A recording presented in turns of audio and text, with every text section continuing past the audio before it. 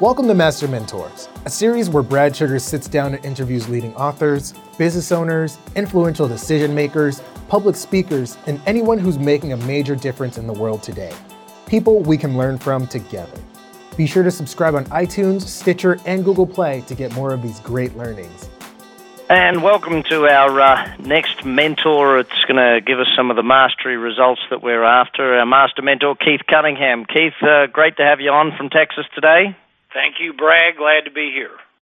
Now, buddy, we first met back in 1993, and since then we've both taught a lot of people and learned a lot of things along the way. And, you know, books have come out and all sorts of different things. What do you think's been sort of one of the keys to your success over that time and pre that and the whole thing? Because I've watched you do some amazing stuff in that time. Well, yeah, some of the amazing things you've seen have been spectacular falls, in addition to a few of the upsides. I think there's any number of things that account for either my success or your success, Brad, or anybody else that we know. I think one of the most critical things in my own life has been, you know, always being able to surround myself with people who, you know, can either advise me or counsel me or coach me or tell me the truth. You know, one of the biggest problems I've seen over the years with most people is that, yeah, they get to a certain point in their life or a certain point in their career or a certain point in their relationships, and suddenly, yeah, the people around them are either sucking up to them or telling them what they want to hear or not telling them the real facts. You know, I own a number of businesses, and I rely on the people around me to give me the news. Give me the good news. Give me the bad news. But don't let me read about the news. You know, somebody needs to be proactive. One of my favorite sayings is, the higher you go, or the higher you want to go, the greater the requirement that somebody tell you the truth. Somebody be assigned the responsibility of telling you the truth. And I think that's, you know, I've been fortunate in that regard, and I've also been proactive. I think another critical characteristic of people who have done well is and been able to sustain doing well. I mean, to me, there's a difference between doing well and sustaining that success is having the ability to recognize what the mistakes were and then learn from them. The Lord knows I've had some spectacular mistakes. And making sure that there's an opportunity for me to get the log of lessons learned is kind of the way I phrase that. Yeah, I don't have problems with making mistakes. I just don't want to make the same one multiple times. And most people that I know are in a cycle of making variations on the theme mistakes over and over again, and never really learning the lesson. I learned this really from the Navy SEALs. Every time a Navy SEAL goes out on an assignment, which is the Navy SEALs for people who are outside of the United States that are listening to this, is kind of the elite or one of the elite special units in the United States Armed Forces. And the Navy SEALs, every time they go on a mission, whether it's a training mission or a regular mission, before they go on the mission, they literally have a book called The Log of Lessons Learned. And they read that, and when they return from the mission, they add to that. What'd we learn?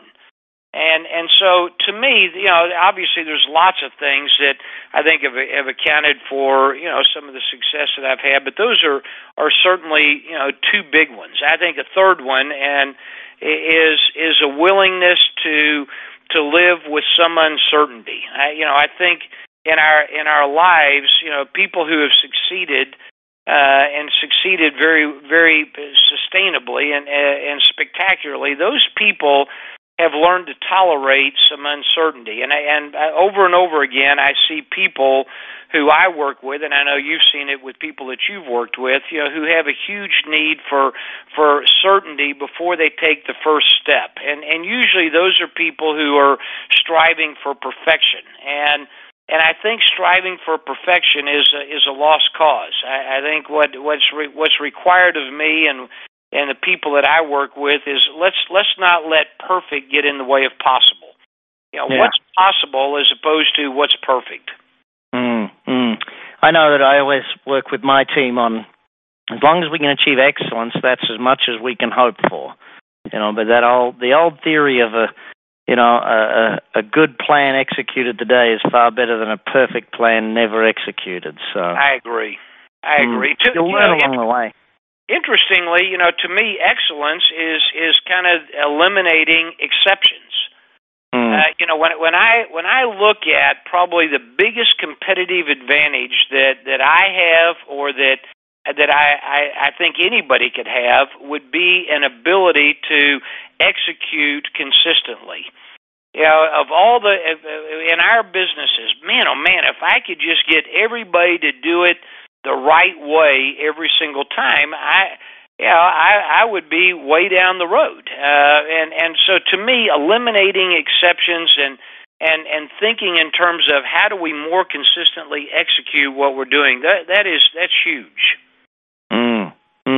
I think it's an amazing part of how businesses grow, that the plan has got to be developed and then we got to execute. And I look at a lot of these books that talk about execution, Keith, and it's something that you've focused on a lot in the times of your teaching, but execution almost always falls down because there wasn't enough time put into the plan, or there wasn't real time put into the plan. And I've said it for many, many years. I love the old Japanese theory of, slow trigger, fast bullet. Entrepreneurs have to, I guess, balance that up. How do you balance the two, spending all that time planning versus taking action? What's your theories on balancing that? Boy, you've gone right to the heart of the subject. Most people have a goal. They have an outcome they'd like to have. And being entrepreneurs, most entrepreneurs and business owners have a very fast trigger. They want to pull the trigger and get something done. I mean, something done is better than nothing done. Going back to the old theory, of a good plan executed today is better than no plan ever executed. And so most people want to pull the trigger, but you're right. There is a balancing that has to happen. I think to me the reason that most businesses either don't get funded, which I happen to know a lot about capital raising, the reason most businesses don't get funded or they struggle getting traction is because they don't have a clear, sustainable path to profitability. I mean, to me, that's all a business plan is. A business plan is a growth plan. How are we going to get from point A to point B safely? And what are the detours and the roadblocks and the red lights and the floods and the earthquakes that are likely to arise between point A and point B? But what I think business owners need to be thinking about when they're thinking about the plan is what has to happen to get from point A to point B. What's the clear, sustainable path? And each one of those words is critical. And if you don't have a clear, sustainable path, you wind up being a wandering nuisance or a wandering generality. And there's a lot of people who fall into that kind of category. It's very sad. I think there is typically there is a lack of planning, and I agree with you and the Japanese that a slow plan and a fast bullet is better than anything else. There's nothing that can substitute for having thought through the issues before you pull the trigger. This is probably not going to be a very popular example, and it'll probably get edited out of this recording, but my boys and I are hunters, and we eat what we kill. But when the boys were little, I mean, they were very fast on the trigger, and the problem is that the rule was once you pulled the trigger, you had to clean what you shot, and pulling the trigger is always a lot of fun. Cleaning up the mess is literally no fun. There's nobody who enjoys that process, and so. That's most business owners never make forward progress because they're constantly going back cleaning up the messes from the prior bullet. So slowing it down, to me, speed is your enemy a lot of times in business, and it's a favorite example of mine that speed kills. The faster you try to do anything, the harder it is.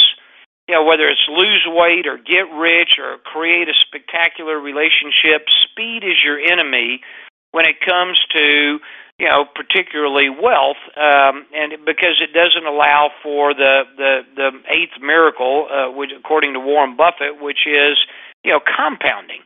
Speed is the enemy of compounding, and too many people attempt to go fast when they don't have the two requirements that are required in order to go fast. And those two if you want to go fast, you got to have two things. You got to have a great cockpit. You got to have all the dials sitting in front of you, just like an F-16. In an F-16, you got to have a massive number of dials, because one little mistake in an F-16 and you're dead.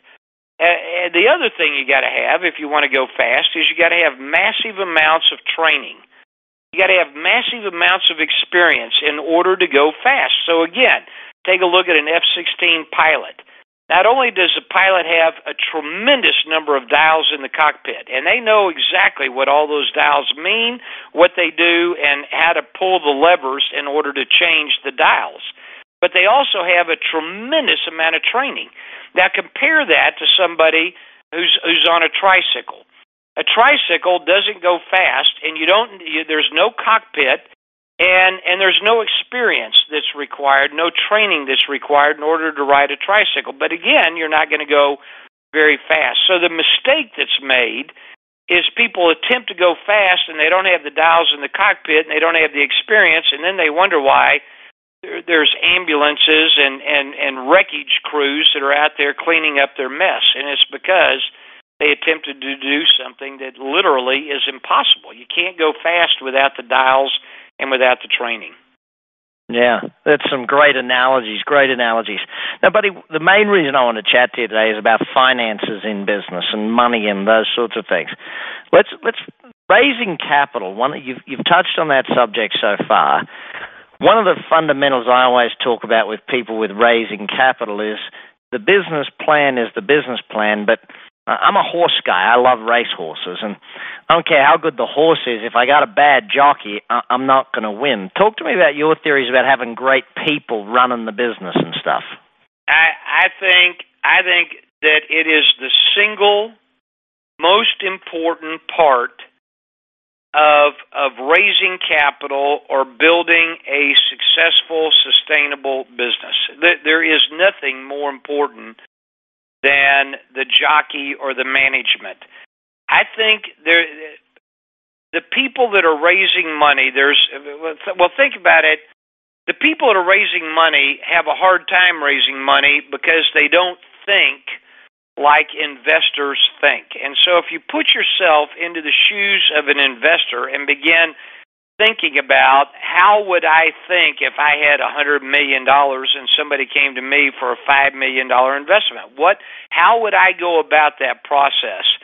And to me, if you're an entrepreneur or a business owner and you're looking to raise capital, I'm going to give you 4 hot buttons. These are investor hot buttons that if you'll simply address these 4 issues with the investor, I'm not saying your deal will get done, but I am saying that your deal moves to the top of the stack. And the 4 hot buttons, number 1 on that list is exactly this topic, which is management.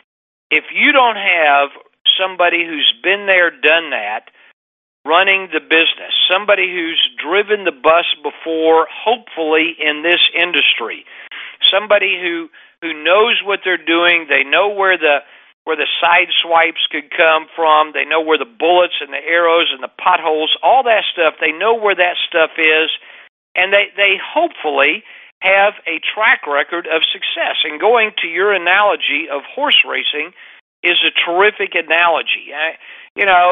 Nobody wants to bet on a jockey where this is their first race.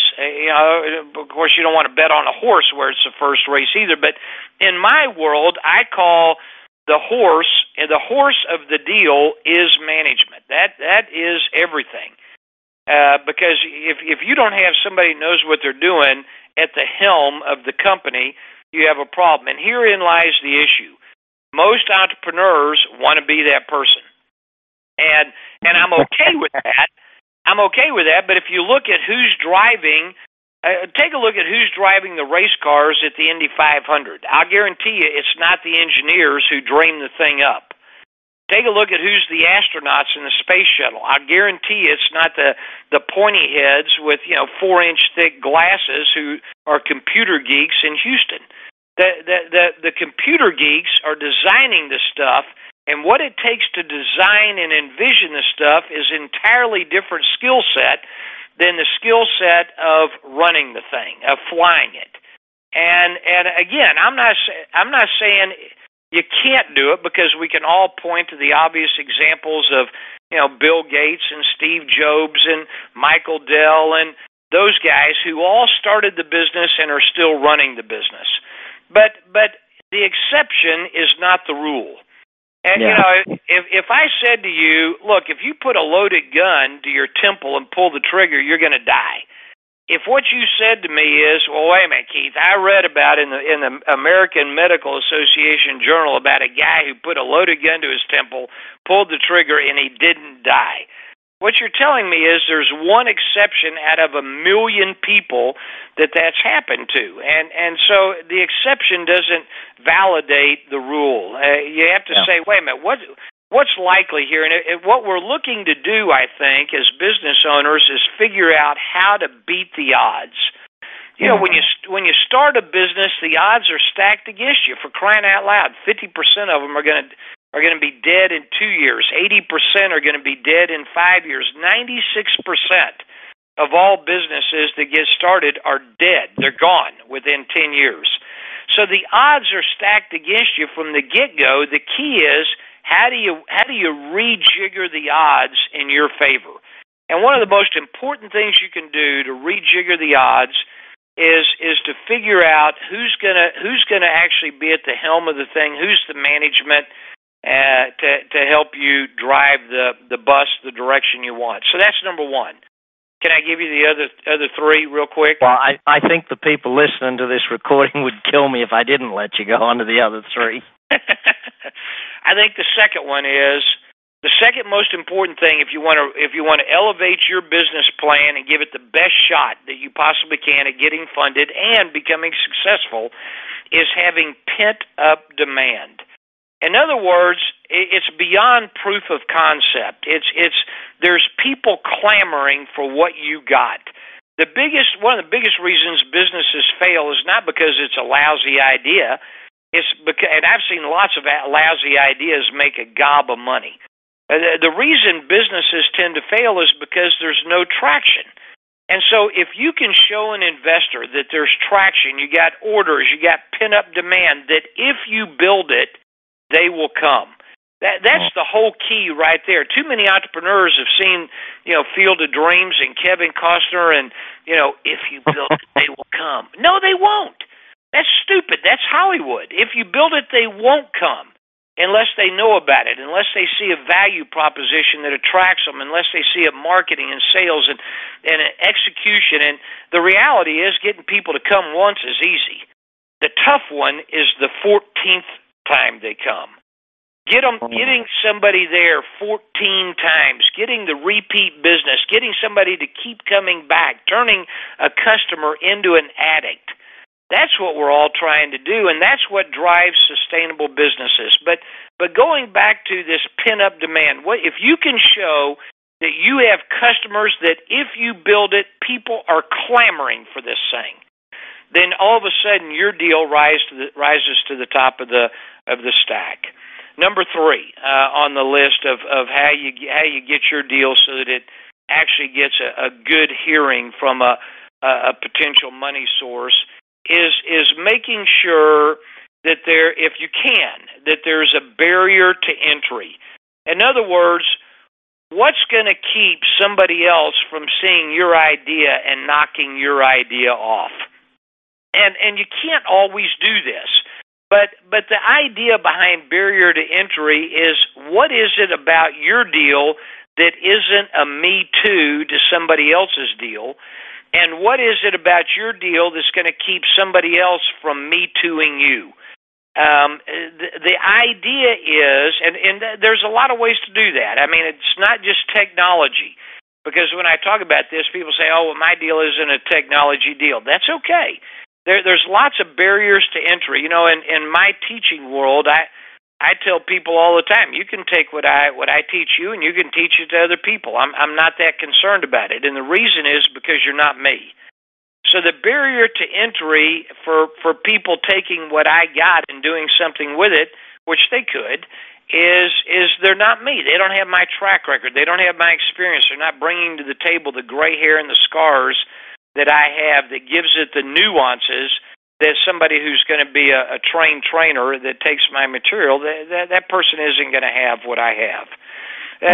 It could be a brand. Like right now, Brad, one of the most intriguing parts of your business is the brand that you've built up. Now, you know, your brand wasn't there 15 years ago when you started this, but a barrier to entry for somebody coming in and competing with you would be that you guys are the largest and most successful coaching franchise in the world. And that's a very serious barrier to entry to somebody who decided to come in and play in your backyard. You know, you have 14 books or some ungodly number of books and training materials, and you got track record, and you got experience, and you got testimonials. All of that is a barrier to entry.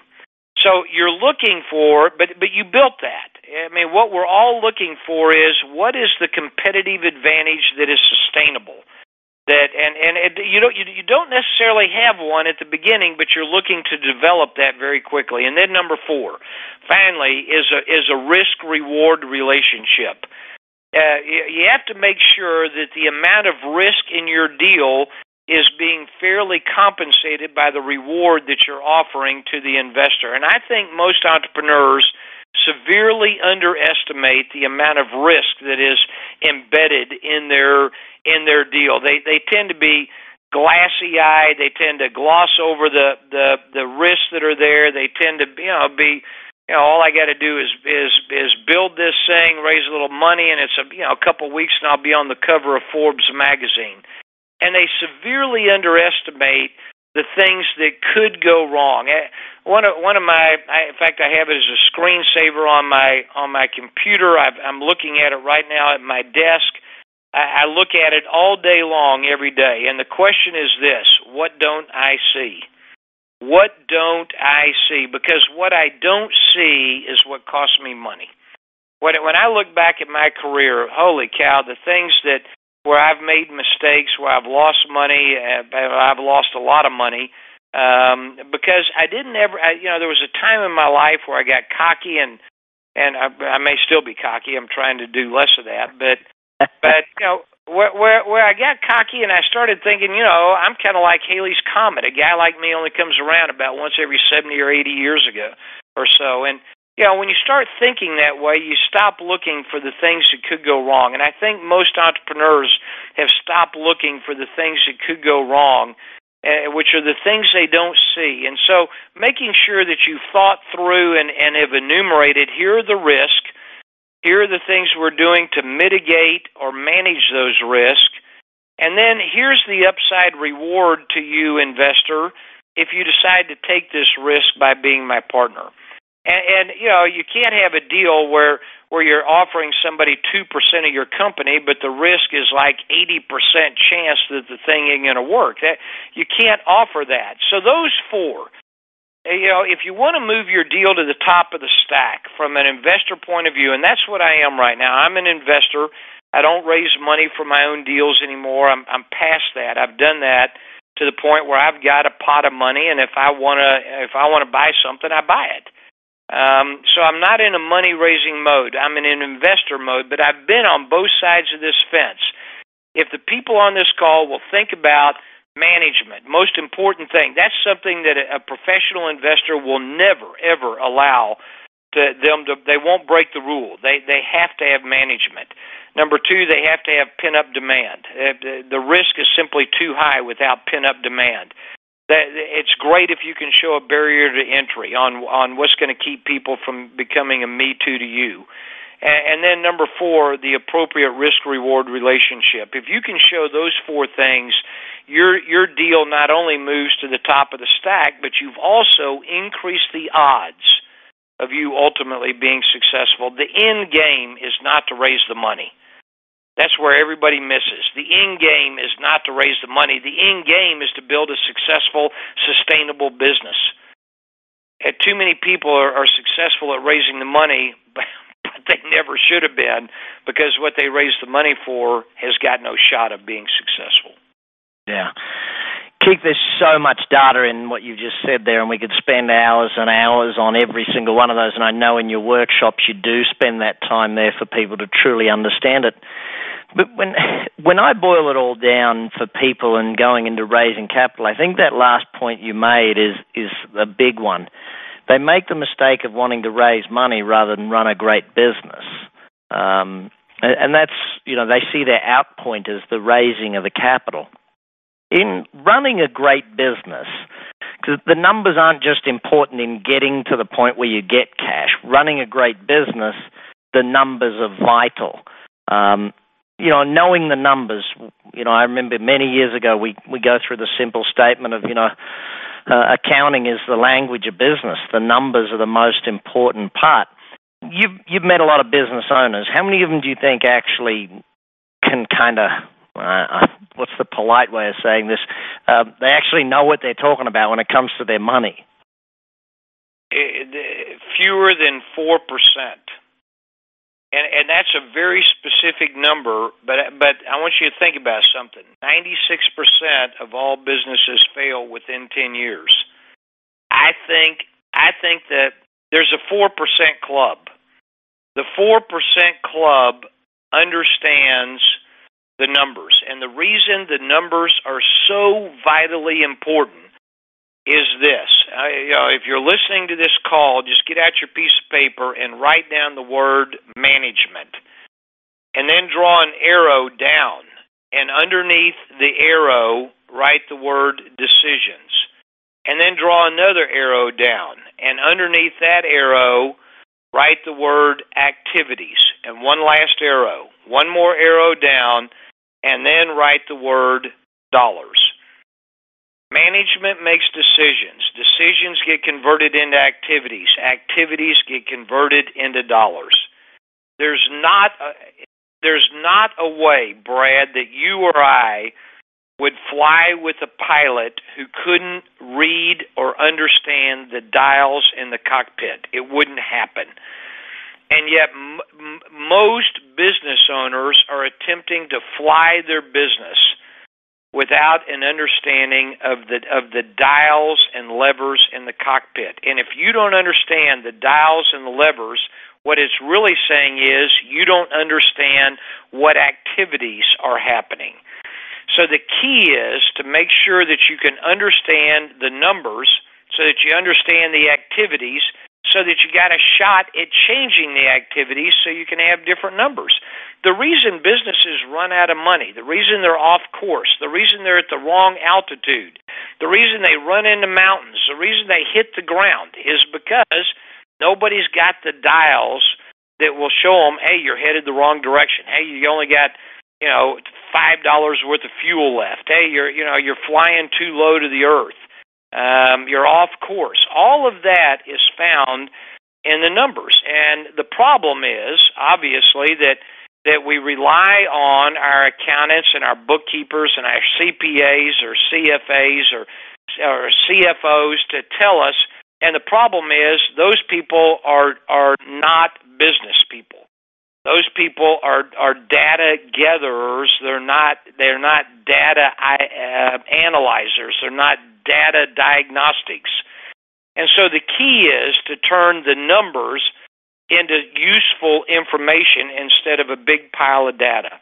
Most people I know have had the experience of, going to their accountant or their bookkeeper and saying, they got their financial statements and saying, holy cow, how did this happen? And the accountant says, I tell you how that happened. We debited this and credited that, and then we did an adjusting journal entry, and poof, there you go. And you walk out glazed because there's all of this jargon, and you don't have any more information than you had when you came in. I think the dial in the cockpit for every single business owner is financial statements, and the problem is most people have never bothered or haven't learned or haven't had anybody to teach them.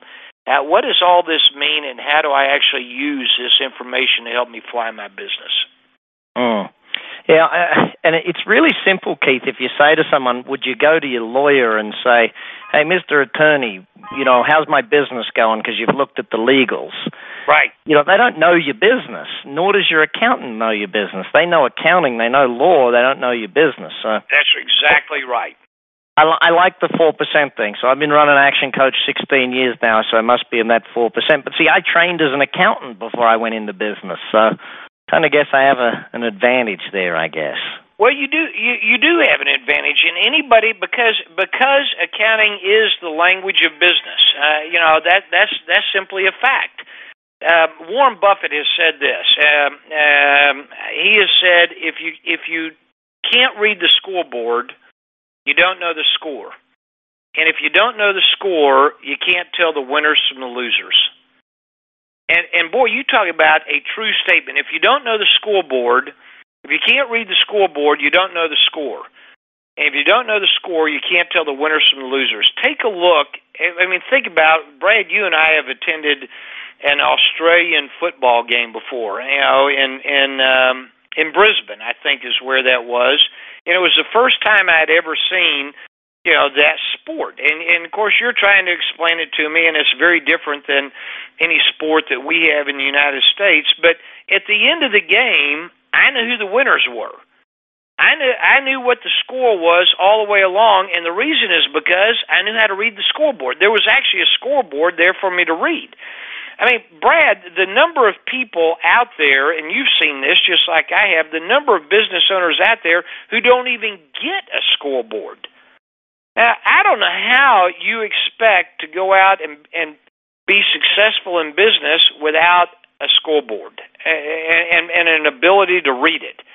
And that's all financial statements are. One of the things that I do is that I help people translate the numbers back into activities so that now you got a shot at knowing what you need to change in order to produce different results. I think you're right. I think you are a member of the 4% club. I think I am too. And that doesn't mean that every single deal I've ever done has been successful just because I know how to read the numbers. But I guarantee you the deals that I do have that are successful, being able to read the scoreboard is a critical component of that. Now, but here's an interesting challenge on it, Keith. Like, I go and do an interview with Brian Tracy, and we do all the sales stuff, and it's the glory end of business, I guess. When I talk with Brian or any of the Jeff Gettem or the sales guys, when we talk about doing the numbers, there's no way in the world it's the glory end of the business. But sometimes boring is profitable. Yeah. It's always more exciting to go out and get a new customer than it is to take care of the ones you got. I mean, therein lies the problem. Most business owners and entrepreneurs are addicted to adrenaline. It's a lot of fun. It's very exciting to go out and attract new customers and build a marketing and a sales campaign and all those kinds of things that are all, and you got to do them. I mean, I'm not saying don't do them. I'm saying, but that's the fun part. The unfun part, or the part that could be boring, or the part that could be tedious, is things like financial statements. It's things like asking yourself the question, how big would my business be if I still had every customer that had ever tried me? It's things like asking the question, if 100% of my future growth was dependent upon repeat business and referrals, how would I be running my business? That stuff is the blocking and tackling stuff that actually is the stuff that builds sustainable growth. There isn't a person on this call or they're in the person who's being coached by somebody on this call who isn't getting new customers. That's not the biggest problem we got. It seems to me the biggest problem we got is we're not keeping the new customers that try us. We all have people that try us. I mean, the coaches on this call, for example, you've had customers that have tried you, and you know what? They fired you. I mean, when a client leaves, it's because they say, you know what? I'm not getting the value that I'm paying for. What would have to happen for you to deliver the value so that every month when a client wrote their check, they went, holy crap, this is the best money I'm spending all month long? I think that, keeping customers and doing all that, because there's a direct correlation between repeat business and profitability. Absolutely no question about it. Here's the next topic I want us to look at, though, Keith, because it's a real important one for a lot of people. I meet a lot of business owners who are making a profit, but they die because they can't cash flow the profit. I meet those same people. I guess that's why they come to us, because they're struggling with that stuff. When people need to understand the difference and how it works, we got to be able to help people say, okay, you got to manage both cash flow and profit separately. How do you get them to manage the two things separately? It's a great question. It takes me 2 days to teach that. But let me give you 2 minutes. How would we do it? Let me give you an overview. Profit is simply the amount that your sales exceed your expenses. That's all it is. And if your expenses exceed your sales, then you have a loss. A profit or a loss is a theory. It is not real. It is 100% theory. It's an important theory, but it is nevertheless a theory. It's the theory of, do sales exceed expenses? If so, by how much? And we call that how much a profit. The goal of business is for sure to make a profit, but the ultimate goal of business is to convert that profit into cash. There's 3 types of cash. There's cash that's generated by the business. There's cash that's generated or used by buying or selling assets. And there's cash that's generated or used from raising or borrowing money or paying it back. So there's 3 types of cash, and the goal of a business is to convert profits into the operating cash. So a lot of times a business at the end of the month or at the end of the year will show that they're cash positive, but the reason they're cash positive is because they went out and sold a vehicle, or they went out and borrowed some money from the bank and they got some of that left over. And that's not sustainable. So the question then, the sequence of events, and then the question. The sequence of events is for a business owner to convert assets into sales. That's the whole reason you have assets, is to produce sales. I mean, there is no other reason to have an asset. I mean, could you have an asset that saved you some money? Of course. But the big issue with assets is let's buy a certain amount in assets and get us to produce sales. First problem is most people pimp their assets. So they buy assets that aren't going to produce. They spend more on their assets than what they need to in order to produce the sales. So instead of buying a $500 computer, they buy a $2,500 computer. They pimp their computer. The reality is a $2,500 computer ain't going to produce 5 times the amount of sales of a $500 computer. But people do it. So that's problem number 1. So the sequence of events is assets are there to produce sales. Sales are there to produce profits. Profits are there to produce operating cash flow. The reason most business owners don't convert profits into operating cash flow is because there's a couple culprits. Number 1 is receivables.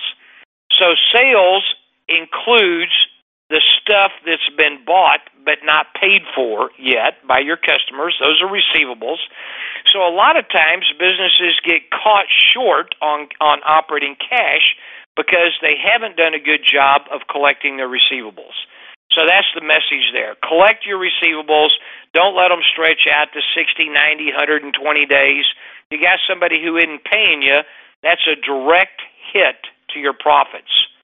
You're a direct hit to your cash. You know, if your receivables go up, that's bad for cash. The second culprit in this thing is inventory. Now, or in some parts of the world, they call it stock. Your inventory, the amount of raw materials. So not every business has inventory. You know, a lawyer doesn't really have inventory, but Barnes & Noble does have inventory. So the amount that you are carrying in inventory is chewing up cash. So when your receivables go up or your inventory goes up, that's bad for operating cash. And then the third culprit, which is in there, is payables. And obviously, you know, most people don't have a problem with this. You know, most people, you know, wait to pay their bills as long as they can. Most business owners do that. But your payables are somebody else's receivables. And so of the three, the biggest problem that everybody has, and the reason that profits aren't getting converted into cash, the biggest problem is usually receivables and inventory.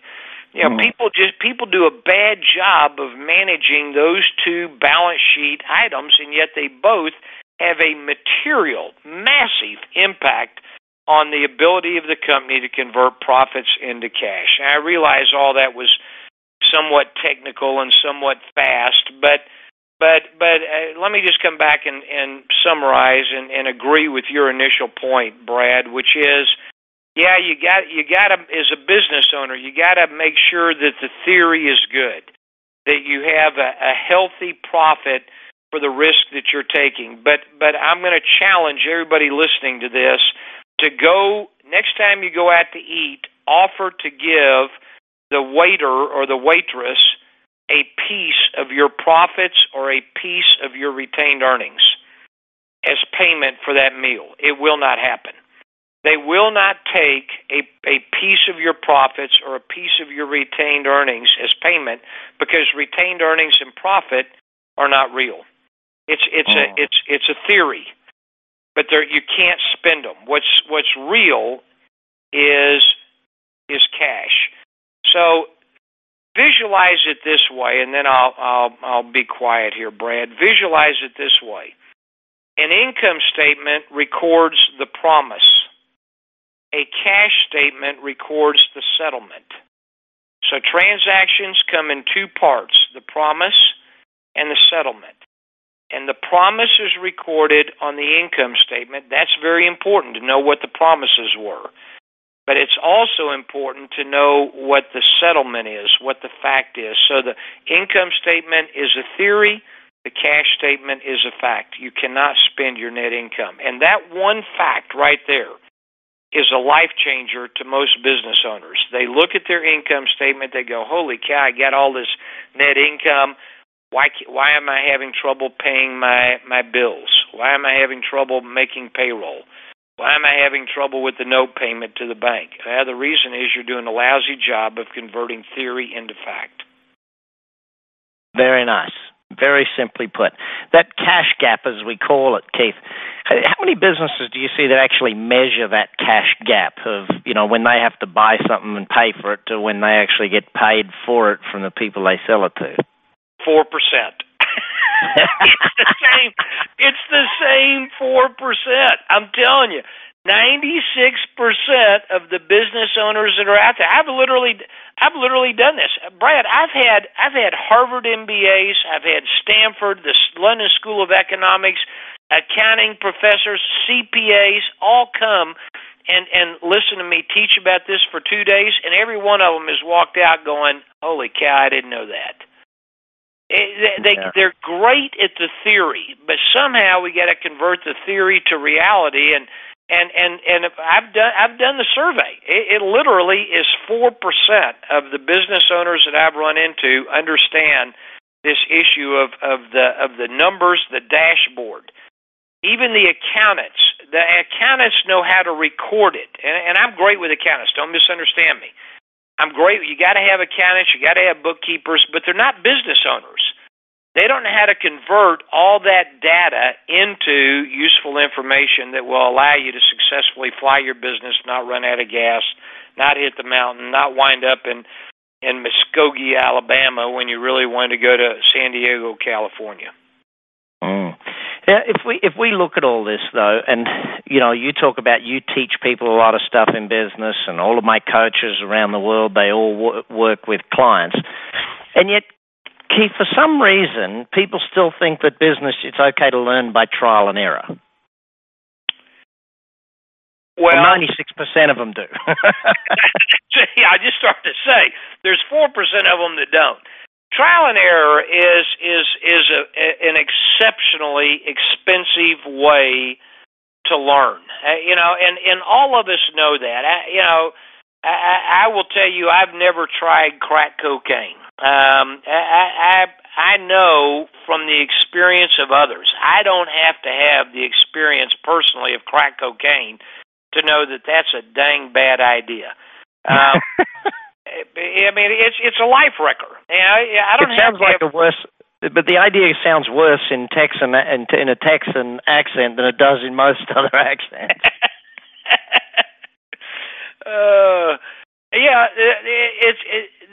Trial and error is by far the single most expensive way to learn anything. Is it doable? Yes, but you take. Here's my thought. Take a look at the true masters that have lived, and what you're going to find with every single one of them is that they did two things. And this is without exception. This is a generalized principle, true in all cases. Without exception, every single master had, at one time, was an apprentice, and they studied under and stood on someone else's shoulders.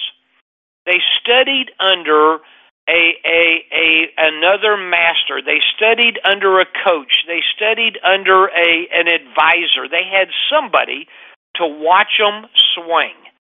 And that's the key. If I have to go out and learn every single mistake that's out there via trial and error, the likelihood of me ever being successful at anything is zero. It's zero. It ain't going to happen. So I call this trial and error methodology of learning, I call it pin the tail on the donkey. And all of us have had that. We know that game from when we were teenagers, or young, 8 or 10 years old. You go to a birthday party and they put a donkey's butt up on the wall, and then they take some poor kid, they blindfold the kid, put the donkey's tail with a thumbtack through it in the kid's hand, blindfold the kid, spin him around 20 times, and watch the kid stumble around trying to put the tail on the donkey's butt. That is the most common methodology that I've seen of people attempting to become successful with their business. And the reality is, it's a highly entertaining game to watch, but boy, is it expensive. The true masters, and I mean, this is true for me, Brad, it's true for you. You had some people that you studied under, and it wasn't that you said, okay, well, I'm going to take everything that they told me and I'm going to make that the gospel for me. You built on it. You changed it, but you studied under people. You learned from other people, and you said, good, let me take this and build on it so that I don't have to go make the mistakes myself. Masters are great at two things. Number one, they are learners. They are learners, and they've been a learner for a long, long time. They study with or study under somebody who can advise them. That's part one. Part two is they practice and correct. Practice and correct. Practice and correct. They're never satisfied. They're always looking for what can I do better? Where's the distinction that I can make that would allow me to do a better job? And that's the definition to me of mastery. I think the trial and error method of business is the only thing that I know that's more dangerous in business than that is believing that if you love your idea or your product enough, it'll allow you to be successful. That one is the most common one. that I see. That oh man, I'm so passionate about my idea. I love my idea, my family, my dog, my best friend. Everybody loves my idea. Therefore, it's a foregone conclusion that I'll be successful. And boy, you talk about a myth of cataclysmic proportions. It's funny though, Keith, on that one, because you get so many of these teachers out there saying to you, "Do what you love, and the money will come in." You got to add a little bit to that. Doing what you love means you put a lot of energy and effort into learning how to do it successfully. That's you mentioned Michael Dell, Bill Gates, and all these Steve Jobs, and people like myself in the 4% Club. We didn't start out as great business people. Dang, we learned it along the way. That's it. But we still had those fundamental great businesses in there. And that to me is a really important part of what we do. Listen, a couple of last little points I want to get your thoughts and feedback on. One is that, we have all of these business owners that they start a business, they get into business, and they hit, I don't know if you'd call it a rut, but the business stagnates. And when sales stagnate, profits decline because costs are always rising. How do we get people to actually just notice that and really go, hang on, I can't just keep it steady. I've actually got to keep growing. Yeah, I have a thought, Brad, and I actually borrowed this thought from a guy that you may know. His name is Dan Sullivan, who is a very, very smart guy, who I admire his work a lot. Dan Sullivan has coined a phrase called the ceiling of complexity. And the ceiling of complexity is basically when you get to a certain point and the growth is no longer there and the thing begins to, as you said, stagnate, you begin bumping up against this ceiling and you go, I don't know what needs to happen to keep the thing moving forward. And I'm going to now take my spin on that and take it one step further. So I'm just making a distinction that I'm leaving Dan now, so I don't attribute something to him that he goes, well, I don't believe that. I don't think he'd say this, but I'm going to take it one step further, and that is what got you here won't get you there. And one of the biggest reasons that businesses stop growing is because the business owner has stopped growing. What got you to this level of success is not going to be what's going to be required to get you to the next level of success. In fact, I'm going to take it one step further, and that is when you hit the ceiling of complexity, your experience has now become your worst enemy. I want you to think about that. It's a very interesting thought. What got you here to where you're stagnant is the thing that has gotten you to this point, but it probably has nothing to do with what's required to get you to the next level. When I look at my own growth, when I look at successful people's growth, there's a certain amount of skills and tools that are required to get you from an entrepreneurial seizure moment, an idea. There's a certain things that are required to get you from that level to a niche where you have traction. And what's required at that first level of growth is huge amounts of flexibility and throwing stuff against the wall to see what'll stick. And, man, you'll try anything.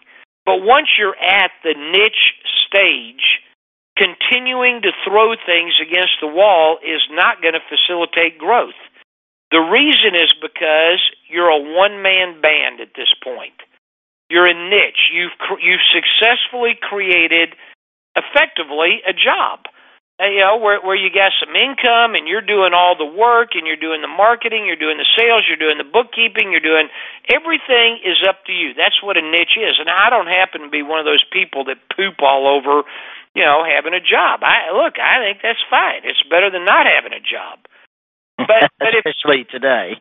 Yeah, especially today. But if you want to grow to the next level, continuing to throw things against the wall and experimenting is not going to be the key. In fact, most businesses die right here at this stage of niche. They never bust through, and the reason they die is because mama dies of exhaustion.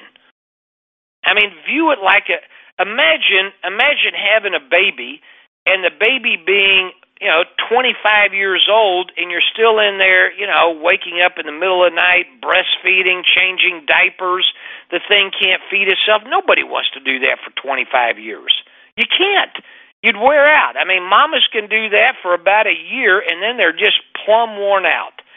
And the same thing happens with a business. If you don't figure out what the next step, obviously, is leverage. Once you get it to a niche, then you got to figure out how to leverage this thing. Well, leverage has nothing to do with getting from the seizure moment to the niche level. And in my world, I've developed a little concept that there's 6 or 7 different stages of growth. And at each one of those stages, so it's almost like a stair-step ladder going up. At each one of those stages, there's a brand new set of skills and tools that are required that the business owner learn in order to bust through and get to the next level. And stagnation happens at each one of those levels. And the reason most businesses don't bust through is because the owner, the management team thinks, okay, this worked in the past, it's got to work in the future. So what we're going to do is we're going to do what we've always done, a little bit harder, a little bit longer, a little bit more energy, a little bit more focus. If we're going to do it harder, longer, faster, and somehow that's going to allow us to bust through the ceiling of complexity. And it's not true. That does not allow you to bust through the ceiling. A new set of skills and tools, which is why, you take a look at Tiger. Sandy and I went to the Masters last year, and we saw Tiger we were literally 5 feet away from him on the practice range, and Tiger's got 4 or 5 people that are around him when he's practicing, and these are not bodyguards, these are coaches. These are swing coaches. He's got a guy that is his head game guy, and he's got another guy, what is he thinking about? He's got another guy that's watching his hands. He's got another guy watching his wrist, and another guy watching his swing and his follow-through. He's got all these people around him, literally around him, coaching him, and they're helping him with distinctions. To me, Brad, one of the things that I admire most about the work that you're doing and the people that are around you, the people that are members of your organization, and the people who hire the members of your organization, is that they've all come to the conclusion that I can't see myself swing. I can see the shot, but I can't see the swing that's producing the shot. And so Tiger, even as good as he is surrounded himself with people who can watch his mechanics, can watch him swing, that can give him some new ideas, some new thoughts. And we're out there watching Tiger with his swings. And I got to tell you, I play golf, and his swing looks great to me. But after every one of his shots, his guys would all huddle around him, and they say, we couldn't hear everything, but they say, now, Tiger, what about this? What about that? And can you do this? And then the next swing, Tiger has made those adjustments. Here's the key. The better you get, the finer the distinctions. So Tiger's distinctions and corrections right now are very small. But as good as he is, he's still got a guy, not 1, but 5 around him, giving him distinctions. And I think the mistake that people make, Brad, is that they get a little bit of success, they get some traction in the market, and suddenly they think they know enough. Boy, I love what Michael Gerber says about this. I don't agree with everything Michael Gerber says, but I love what he says about this, and that is, he says, the problem with most entrepreneurs is not that they don't know enough about accounting or finance or marketing or sales. They don't. They don't know enough. The problem is they think they know enough. And so they spend all their time defending what they know instead of learning what they don't. And to me, that's everything. Is if somebody said to me, Keith, who are you? In one word, who are you? I would say my answer to that question would be, I'm a learner. I'm a learner. That's what I'm about. I got to continue to make distinctions, because if I don't, then I get the need to be right, and the need to be right is what causes me to go broke, and the need to be right is what makes me obsolete. There's a lot of people out there who are in the process of being made obsolete, not because they got a bad idea, not because they got a bad business, but because they've stopped the growth that's required in order for them to continue to grow. You know, I heard somebody say one time, the only constant in business is change. That's the only constant. And most people are relying on their experience to get them to the next level instead of, wait a second, what is there new that I need to learn? Keith, look, there's so many nuggets today. I'm sure people could listen to this over and over again and get 3 or 4 times the amount the second and third time. In fact, I hope you do if you're listening. Go back to the beginning and start again to make some better notes. But look, Keith, your programs are brilliant. I can only suggest too hard for people to visit keystothevault.com. Search Keith on Google, on Facebook, anywhere. Go find what he's doing. Attend his workshops. I know you do the workshops. How many times a year now are you doing the workshops, Keith? Only a few times nowadays.